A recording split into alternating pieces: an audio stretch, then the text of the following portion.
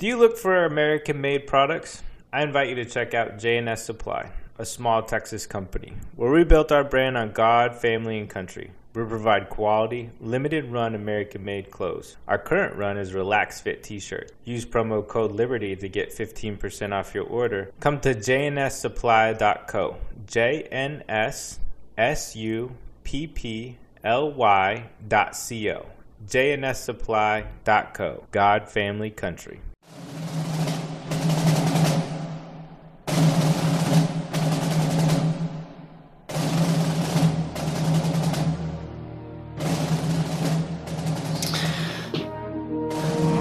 Welcome back to Liberty Matters, where Sean and I are discussing current events and connecting the dots through a conservative worldview with an aim to put faith back into politics. But before we jump into today, Sean, how you doing over there? Doing good, man. How are you? Good, man.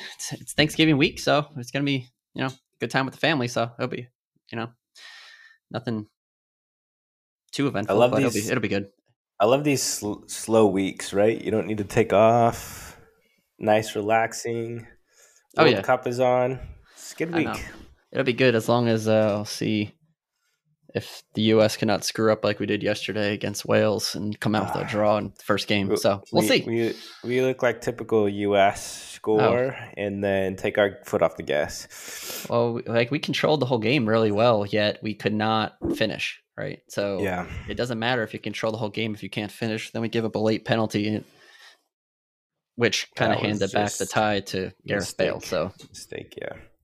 Yeah. So anyway, we can make a whole podcast talking about how the U.S. is going to screw up in the World Cup. Aside from them trying to put up their little LGBT gay pride flags for the World Cup, and yet they actually didn't go ahead and do it because it's illegal in Qatar. So conveniently, all these countries are magically so they hate all of trying to attack anyone that stands to have their own opinion or question anything about the LGBT movement. But when it actually push comes to shove, they just didn't actually follow through with what they claimed they were going to do. But we'll see. It's still early. There's still time for the U.S. to do something ridiculous. So for the show today, it's a little bit different. We're going to do this one. It's going to be a Thanksgiving special. And the main premise, honestly, Sean, we're going to dig into it today. It really gets into the actual history of Thanksgiving. And as this is it's Thanksgiving week, and it's an important time for us to discuss this, what we as Americans in the U.S. and citizens should be thankful for, right? So that's where we're going to go with the show today. It's not going to be as much in the past, like typically we're talk about from current events and other stuff, but we think it's very important to kind of lay out what the history is and honestly the Christian heritage that came into the founding through the Pilgrims and the actual founding of the nation, and actually what the real Thanksgiving story is, and not this rewritten version, right? I'm super excited about this. I think one thing that we should all be concerned about is the rewritten progress of history, right? It seems like every day something is coming out is trying to rewrite history or trying to change the narrative in history. And I think that, getting the opportunity to state the facts is super awesome. I'm excited. Yeah. And so that's right. Like in this episode, that's exactly what we're going to go after, right? So it's the actual history that shaped Thanksgiving, and which kind of turned and shaped what modern America is as we know it, right? This is not, like Sean, you mentioned, it's not the rewritten version, as we often hear today, that America's horrible. That Thanksgiving should actually be a day of mourning because the colonists came in, actually not the colonists at that point, but the Pilgrims when they came in at that time, slaughtered the Native Americans, and America's so evil. It's all this view that completely misrepresents the actual founding history, right? And this is where, and we've mentioned this in some of our episodes before, even talking about some George Washington history. You have to actually go back to the history, to the original sources, to see what happened at that time, right? So part of this going back and preparing this episode, we dug back through one of the Pilgrims who came over, who became the governor of Plymouth Colony's, his own journal, Governor William Bradford, and taking a lot of stuff from his notes and other various historians like Rod Gregg and some others pulling together between like material from like David Barton, Rod Gregg. Who else do we have? Like William Federer and a bunch of other ones, right? Like pulling together real action and all stuff and individuals that pulled material from the original source, going back to Governor William Bradford's journal and what actually happened in the Pilgrim's journey. What was it like? Why they came to America? What were they escaping from in England? And that's kind of what we're going to try and lay out here today. Because what you often hear today is just this one-sided view that misrepresents the full picture, right? The true and honest picture of that time period. And this, look, it's not to say that there wasn't harms done to Native Americans, but the story is not so narrow as they would like you to believe. It's not as narrow as this limited view that you're told, whether we've been through our education system, reading or if you look at our textbooks in schools today. The history of Thanksgiving, Native Americans, and Pilgrims is actually a story of friendship. It's not the story of how horrible America is. So again, this is why it's something for us to be thankful for, but you have to actually understand the history, what actually occurred. So you go back and read and actually understand from what people at the time that were there and their words, what was occurring, right? So, and look, it's not something hard to find, but at this point in society, you need to do your own homework to find it. Like, so what, and to start off, just to lay out, like, you can find this stuff, but it's just, if you look inside the U.S. Capitol Rotunda today, there's still a very large picture in there that's titled "The Embarkation of the Pilgrim at Delfshaven, Holland," dated July 22nd, 1620. And this painting was by Robert Weir, and it was placed in the rotunda and has been there since 1843. Right? So this painting, and the reason I mention this is because the history is there, but yet if you actually look in your textbook, they tell you a whole different history, right? But it's sitting in our Capitol Rotunda. And this work depicts the Pilgrim leaders in prayer, including Pastor John Robinson, Governor John Carver, Governor William Bradford, who was, like I mentioned previously, the future governor of the Plymouth colony. And this also included military leaders Miles Standish and a few others in that painting, right? And in the scene, you see the elder, William Brewster, who also served as their interim pastor in America, who has a Bible opened on his lap. In the painting, sitting in our Capitol Rotunda, there's a pastor with a Bible sitting on his lap. That's open, right? And it's written on those words in the painting. You see it says, quote, "The New Testament of our Lord and Savior, Jesus Christ," end quote. And on the sail, in the back, you can see behind these the individuals all sitting around the pastor with the open Bible, there's a sail that says, you can see the phrase, "God with us," on the sail, right? Which accurately describes the belief of all these men and women at that time. As much as history wants to be rewritten, that's what they actually believed at the time, right? So this version, and the reason I'm trying to lay down this fashion is, right, to understand why. So you see the history's there, you can find it, you can see it, you just have to actually go do your own homework for it, right? But so in this painting, the reason I mentioned this painting in particular, because it points to what Brewster's holding was actually the Geneva Bible, which was the primary Bible at the time of the English Reformation that the Pilgrims and the Puritans primarily used, which is important because that Bible was the very first Bible that was published back in 1560 by English reformers that were fleeing religious persecution at the hands of the state-established Church of England. And like I said, in the show, you heard us before, people that want to say, oh, we put Christianity into society, that the biggest myth is they want to say you want to create a theocracy. That is not at all what anyone wants to do, because that's exactly what the founding of this nation was started and left from when we got away from England, right? So that book, the Bible that was sitting in his lap, the Geneva Bible, was written by the reformers at the time, right? And in particular, they were fleeing, right? So what were these pilgrims fleeing? They were fleeing Queen Mary's rule. Now, Queen Mary is what her was also goes by known as the term Bloody Mary. Mary was the daughter of King Henry VIII, who died in 1547, and his son Edward I was actually the one who's the heir who took over the reign in England at only the age of 9 years old. But he died 6 years later, which then came in Queen Mary's reign for the next 5 years until Queen Elizabeth took over. And this Bible, like in this Bible, you could go back and see the uniqueness that lies within how it was written, because they had a ton of like marginal commentary in the sides of like the Bible. And that it was written, the commentaries were written by the reformers. And these commentaries regularly challenged the corrupt European culture of the day, and most importantly, were critical of the practices that violated God's word, whether it was in the governments, education, the legal systems, the law, the culture, or within organized religion.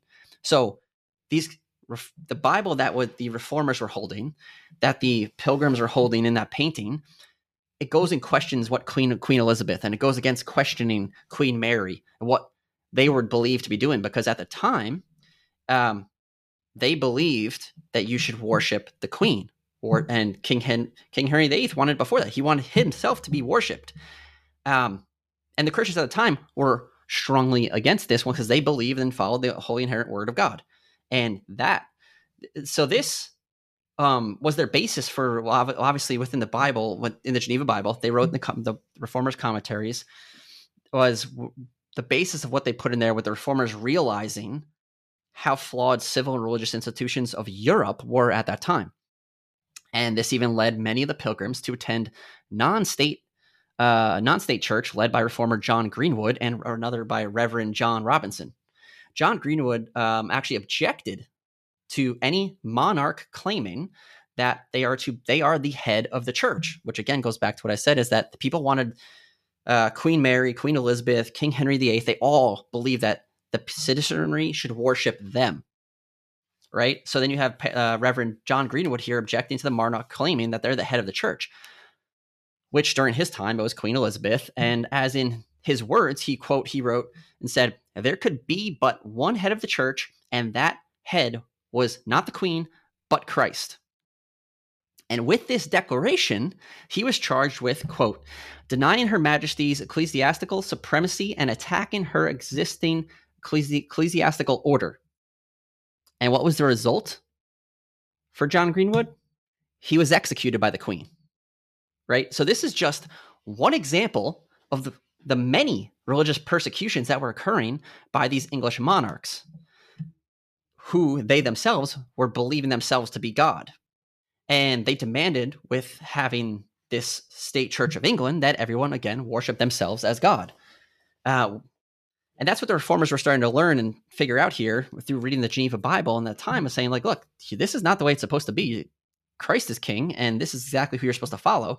So you have these individuals that are putting themselves in the position as God, which is exactly false.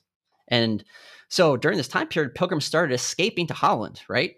And however, after 12 years, they realized they preferred the English culture and became concerned with for their children, the faith of their children, right? And they decided to move to America for the sole purpose of freely worshiping God, raising godly children, and sharing wonderful truths of Christian gospel with others. And if you don't believe this, even again, like, look, you can go back to the Plymouth Governor's own written original journal, where he stated, quote, with great hope and inward zeal for the propagating and advancing of the gospel of the kingdom of Christ in those remote parts of the world, end quote. And right there, what he was saying was their purpose of why they were going to the New World, because they were going to advance the kingdom of Christ, right? And he specifically points this out. So now, as the Christians and the reformers the pilgrims were starting to flee England for religious persecution, this led to ships carrying the pilgrims to America. And one of the main ones that we've all known and heard about was the Mayflower, right? We've sung songs about it. Half of us growing up, were putting plays about it when you're in like an elementary school. I don't know, Sean, it might be like a woke version of plays they do today. I don't even know what they do. But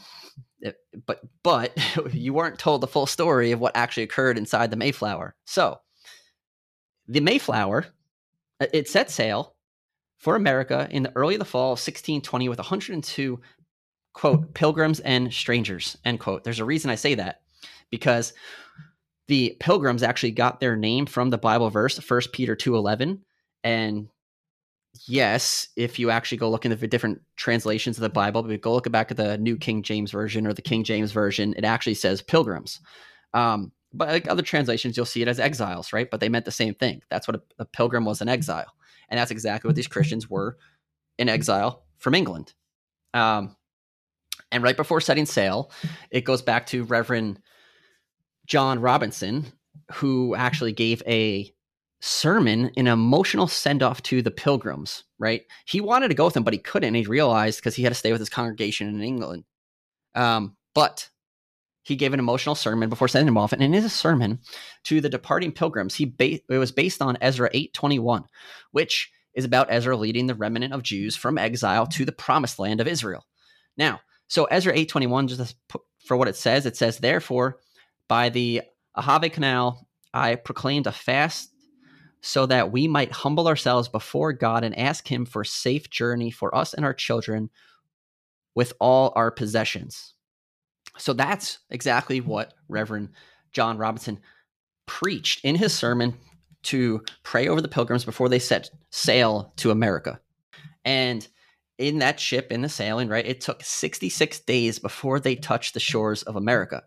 And this trip was filled with turmoil, and it was filled with death, and people are getting sick. It wasn't like you're taking the Carnival cruise run, right? It wasn't the cleanliness, right? There was very small stowaway cabin underneath, like people, a very tight room and ability to move around. Most adults, there wasn't even enough height room for them to stand up. Children could stand up and walk around, but it was too cramped for them to even actually walk around. And there wasn't toilets. It wasn't like one point that I wanted to talk about real quick that I think is missed sometimes, right, in the context of when they left, and I think it's right for the time of year that we're in, the fall of 1620. What happens in the Atlantic Ocean in the fall? Hurricanes, right? So they were going through tropical storms and hurricanes just to get to America, right? So that's the storms that they weren't just like rainstorms, right? They were tropical, potentially hurricanes that they were trying to traverse as they made their journey across the Atlantic. Yeah, and that's a fair statement, because it's important to know that timing, right? So they came in the fall of 1620, but they were actually supposed to leave. I think it might have been in June or July, or actually not May, whatever it was, in like the late spring, early summer was their original plan, right? And when these 102 pilgrims came to get on a ship, right, there was actually supposed to be another ship called the Speedwell. And the Speedwell set sail 3 different times, but it was sabotaged because somebody didn't want them to get across. So they had to keep coming back. The Mayflower, they came back, and they didn't actually fully set sail until the fall, which, yeah, would have been nicer and smoother sailing during the summer months. But they actually, by the Providence, and it landed them to come through a very turbulent time with the weather and everything, and not to mention the cooler weather that starts coming in, right? To come into the fall. And Sean, with the turbulent, the storms and everything, right? There was one story that I think amazes me, because it's about halfway through the trip. There's 2 things actually leading to this. There's 2 stories, right? So about halfway through the trip, the pilgrims were actually doing their daily Bible reading from their scripture. And there was a point that they said in William Bradford's notes, he says it felt like there was placed in the Bible just for them. And that daily scripture for the day was from Psalm 107, 23 through 31. And look, this again it's a glorious psalm of thanksgiving, which expresses the gratitude of various groups of people who are experiencing God's watchful care over their lives. And it says in Psalm 107, 23 through 31, that those who go down to the sea in ships, who do business on great waters, they see the works of the Lord and his wonders in the deep. For he commands and raises the stormy wind, which lifts up the waves of the sea. They mount up to the heavens. They go down again to the depths. Their soul melts because of trouble. They reel to and fro and stagger like a drunken man. They're at their wits' end. Then they cry out to the Lord in their trouble, and he brings them out of their distress. He calms the storm so that the waves are still. Then they are glad because they are quiet. So he guides them to their desired haven. Oh, that men would give thanks to the Lord for his goodness and for his wonderful works to the children of men. So, in fact, the reason was very interesting because around this time when the storm hit them, this leads me to the bigger point of why this is a maiden story. So that's the Bible verse, their daily scripture reading that they hit, and they were running through their day at that time, right? So at that point, roughly around that point, there was a violent storm that hit and broke actually the ship's main beam. And this is the main beam that was one of the ones that largely held the ship together. They didn't, being the little space, like I said, they had earlier, like even for the people below the ship, they barely had tools to fix anything.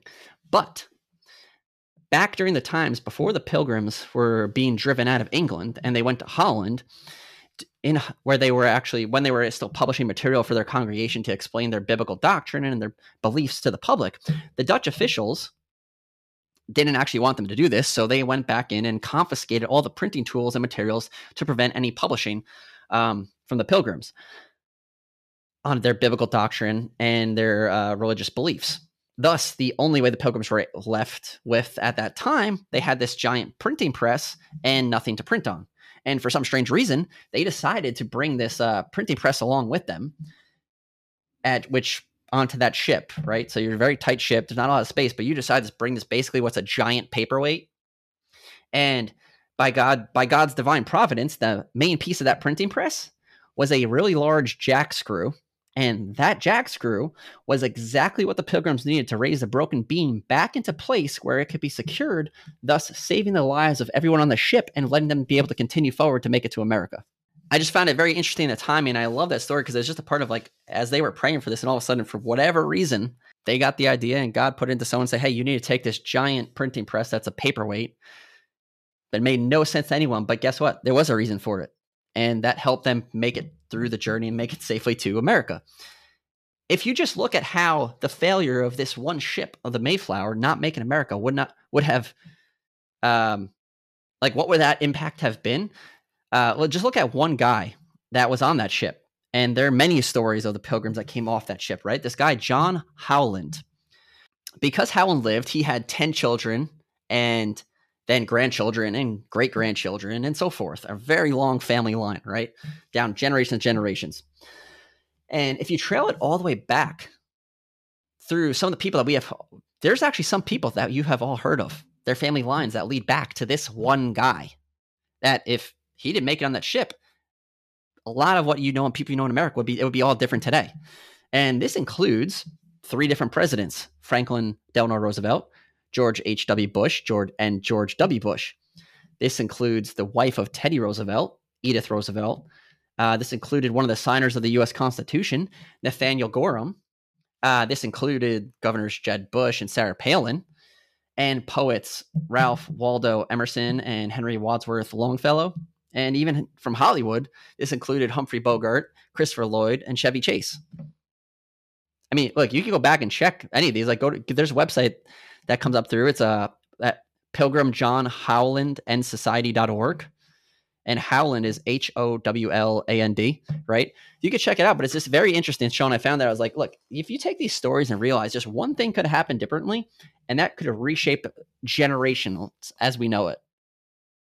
But it didn't happen because through God's divine providence, that jack screw, the printing press that was on the ship, it saved the ship, it made it to America. John Howland made it to America. Thus, we have a long family tree that connects all the way spreads off in many different directions, but it all connects back to that one ship and how the John Howland came across the ocean. So when the Mayflower actually finally pulled up ashore to Cape Cod in Massachusetts area before exiting the ship, the Pilgrims realized they had basically come to a place that had no official governance.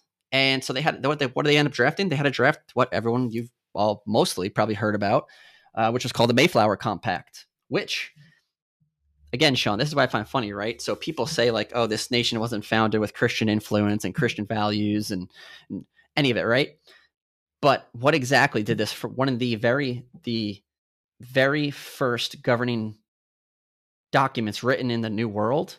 What did it say? It said, part of it said, quote, having undertaken for the glory of God and the advancement of Christian faith and the honoring of our king and country, a voyage to plant the first colony in the northern parts of Virginia, do by these presents solemnly and mutually in the presence of God and one another, covenant and combine ourselves together in a civil body politic. So it placed the Pilgrim civil government on a firm Christian basis and was the beginning of the American constitutional government as we know it. That was the very first written document to set the foundation for American constitutional government.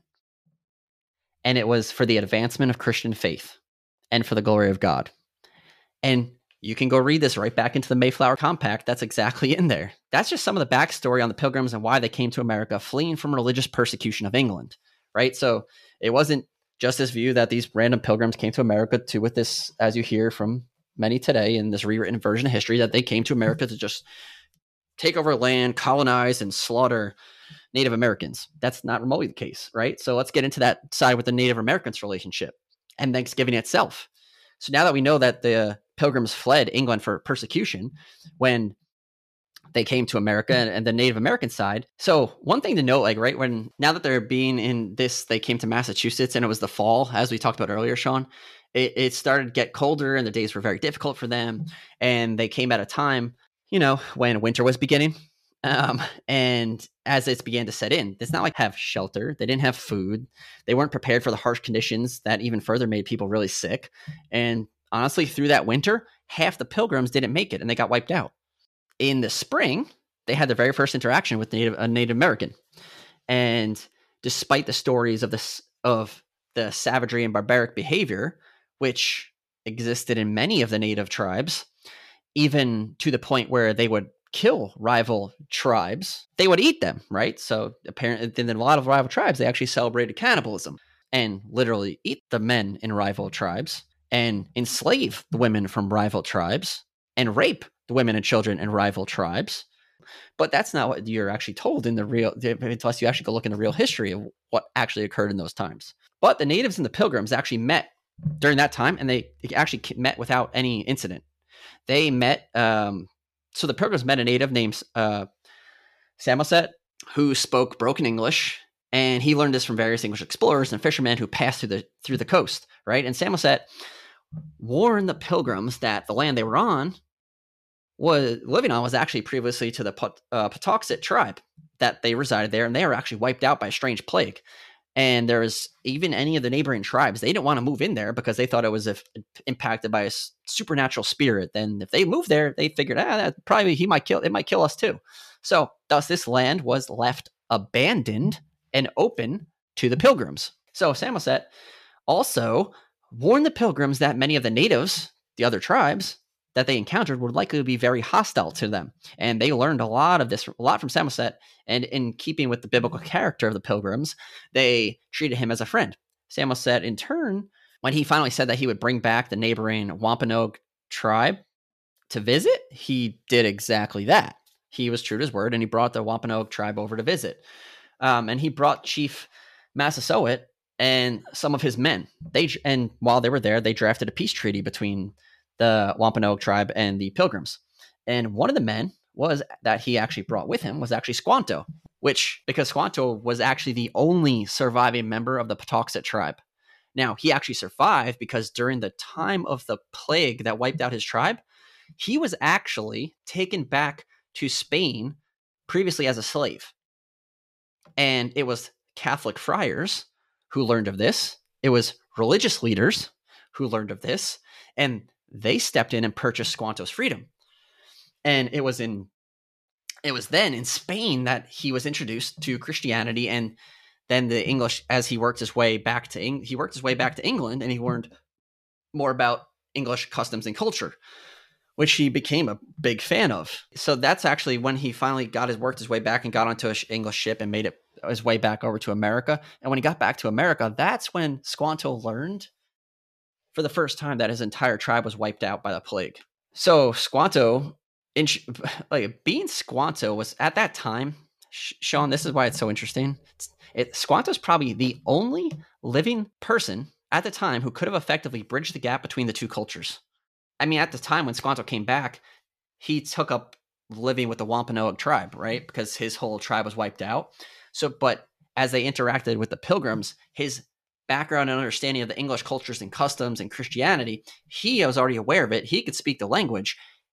And also he can speak, obviously, from being Native American, working with the Wampanoag tribe. He can bridge the gap that no one else probably in that whole entire alive at that time could have done better. And of all places, there he was at that point in time, right there before the Pilgrims. So what Squanto chose to do at this point was actually stay with the Pilgrims, because he saw it to be his life's purpose to help them thrive on the new land and live on the land. And he wanted to teach them how to hunt, fish, and raise crops. And it was with Squanto's help that the Pilgrims had enough food to survive their second winter. So things were starting to look a lot brighter for the Pilgrims' future, all thanks to the Native Americans, the Wampanoag tribe, and Squanto.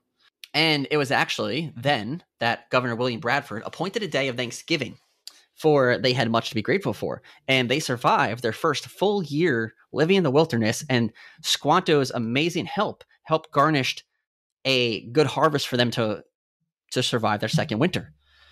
And grateful for these blessings, they actually invited the Wampanoag neighbors to celebrate and give thanks to God with them. Chief Massasoit and some 90 of his men came and feasted with the remaining Pilgrims. And their feast, look, so this is what their Thanksgiving actual Thanksgiving consisted of. They feasted and they engaged in athletic competition, that included running, wrestling, shooting, and they actually had so much fun that the festivities went on for 3 days. I mean, Sean, I don't know about you. I don't know how that sounds like a pretty fun Thanksgiving to me to celebrate, but which doesn't make sense though, right? Often today, all we hear is this narrative of rewritten history that the Indians hated the Pilgrims.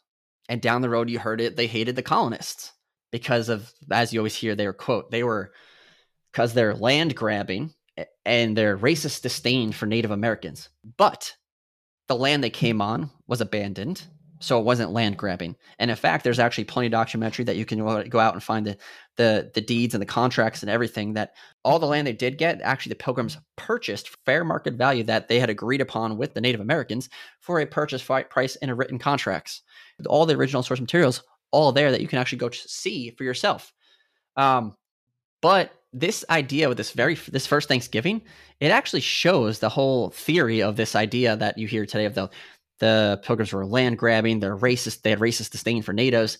This first Thanksgiving shows all of that to be complete, utter nonsense. And for it to be nothing but illogical and untrue. In fact, Sean, the funny part when you think about this is there was only 53 Pilgrims, as half got wiped out the previous winter. And it was made up of 4 women, 14 young boys and girls, 13 infants and young children, and only 22 men. So the Native Americans came with 90, that they were all warriors. If there was ever a time that they didn't get along, if there was ever a time they could have easily wiped out the Pilgrims and it could have been gone from history books, never would have heard of again. You think they could have done it right then and there when they had 90 warriors that could have just wiped out the 53 Pilgrims, including only 22 men. But that didn't happen. Which gets back to the whole point that we're making here. What did actually happen at that time is they celebrated, they came together, they prayed and thanked God, and they came together to have a feast and celebrate in friendship. That's the difference of the story, Sean, that we often don't hear today. It all came from a heritage of friendship and a position of how they helped each other. And Squanto understand hey, I want to help them survive here, because he understood their value of sacrifice and servitude. So yeah, that's just a little bit the real Thanksgiving story, kind of where it came from, what it was, where it means, and what the real relationship between the Native Americans, between Samoset, the Squanto, the Wampanoag tribe, and how the land that the Pilgrims came to in the Plymouth colony was actually abandoned because the Patuxet tribe got wiped out by a plague previously. It wasn't that they came in and just stole the land, as they would like you to believe in the rewritten history of today in this Howard Zinn model of rewriting history. That's it's a good reminder of without a lot of the stuff that happened, right? Without the jack screw being on the ship from that printing press that was basically useless, none of this would have happened. The Wampanoag tribe could have wiped the Pilgrims out even when they got to America, but that didn't happen. The Pilgrims were very deep in their faith, and they wrote that in the Mayflower Compact. It was for the advancement and the glory of God and the advancement of the Christian faith. And that's what they continue to focus on. And that's what they continue to spread. And they taught Christianity to the Native Americans. Yeah, and he was a big supporter of further English settlers coming over to the New World and working with the Native American tribes to build that kind of peace treaty. But between the new settlers and the Native Americans here, he helped the folks in New York. He helped some other folks in Massachusetts work out peace treaties between English settlers and Native Americans. And he was actually governor of the Plymouth colony. I forget what it was called for Governor for William 30 William for 30 Bradford years. was there. Yeah, he was a 30-year governor. Huge Well, they had a ton of impact piece of to the history area. that's just not talked about. As we're coming up on this week with Thanksgiving, we should really need to sit back and understand the history and the roots of Thanksgiving, right? And it's a big piece of history, right? They skipped the book. Like you have the New York Times 1619 Project completely rewriting history. You have this giant racist event, and it completely misrepresents the actual history because they don't go back to the original source material. Anyone could go read Governor William Bradford's journal, right? It's been transposed, and like you can read it. Yeah, I think that's, when you're trying to drive a narrative and that, all people are bad, there's actual factual documentation that's available for you to do your research. I think the problem is, and what we're trying to call out is, never lose faith in God and be willing to do your own research because, what you hear in the mainstream networks may not always be the facts. Yeah. Now, especially when it comes into history, right? Because they need to rewrite history. So if you're not aware of it, it's easier to manipulate you in the future. Because again, when we tell this whole history, right, from the Christian roots and how this founding from the Pilgrims came in the story of Thanksgiving, right? As we talk about it, Sean, if they can rewrite that out, it changes this whole view of why they say Christianity is so horrible and why like religion itself is horrible and why it needs to be driven out of this country, because they again need you to worship the government. They need you to worship the green energy religion, right? It's a religion in itself, right? They needed you to worship these things, which again, I point back to the same thing. Why the Pilgrims had left England because of religious persecution. There's a lot of parallels to that are starting to occur today, that you see religious persecution everywhere. And it's becoming more prominent right here in the US. Because why? Because they've rewritten the history to teach people to dilute it down to this idea for something that if you don't ever know what ever happened, well, then they can make you feel like this is all something crazy and new. Well, no, this has all been done before. That's all we wanted to lay out, kind of talk about the true history of Thanksgiving. It's an amazing story, and it's something that we need to be thankful for, right? Because without it, we would not be here and it would not be the America as we know it. Even look, some things we're still always working and improving. It hasn't been perfect, and it's far from perfect today, right? But we point back in the right direction and we can get on the right path. So with that, have a happy Thanksgiving. Have a great week, as it is but for the divine providence that this nation would not be here today. Again, this is another thing that we are very thankful for, because we come back to be that shining beacon on the hill, that light for the future, for other generations to follow. And we can get back to it. We just have to understand where we are and where we came from and develop off that to where we can go in the future. If you guys want to give us a follow, a like, a subscribe, please give us 5 stars on Apple Podcasts, Spotify, wherever you listen. Follow us on most social media platforms at The Liberty Matters. Have a great week. Remember all to stand for truth, kneel for God, be the light. God bless America.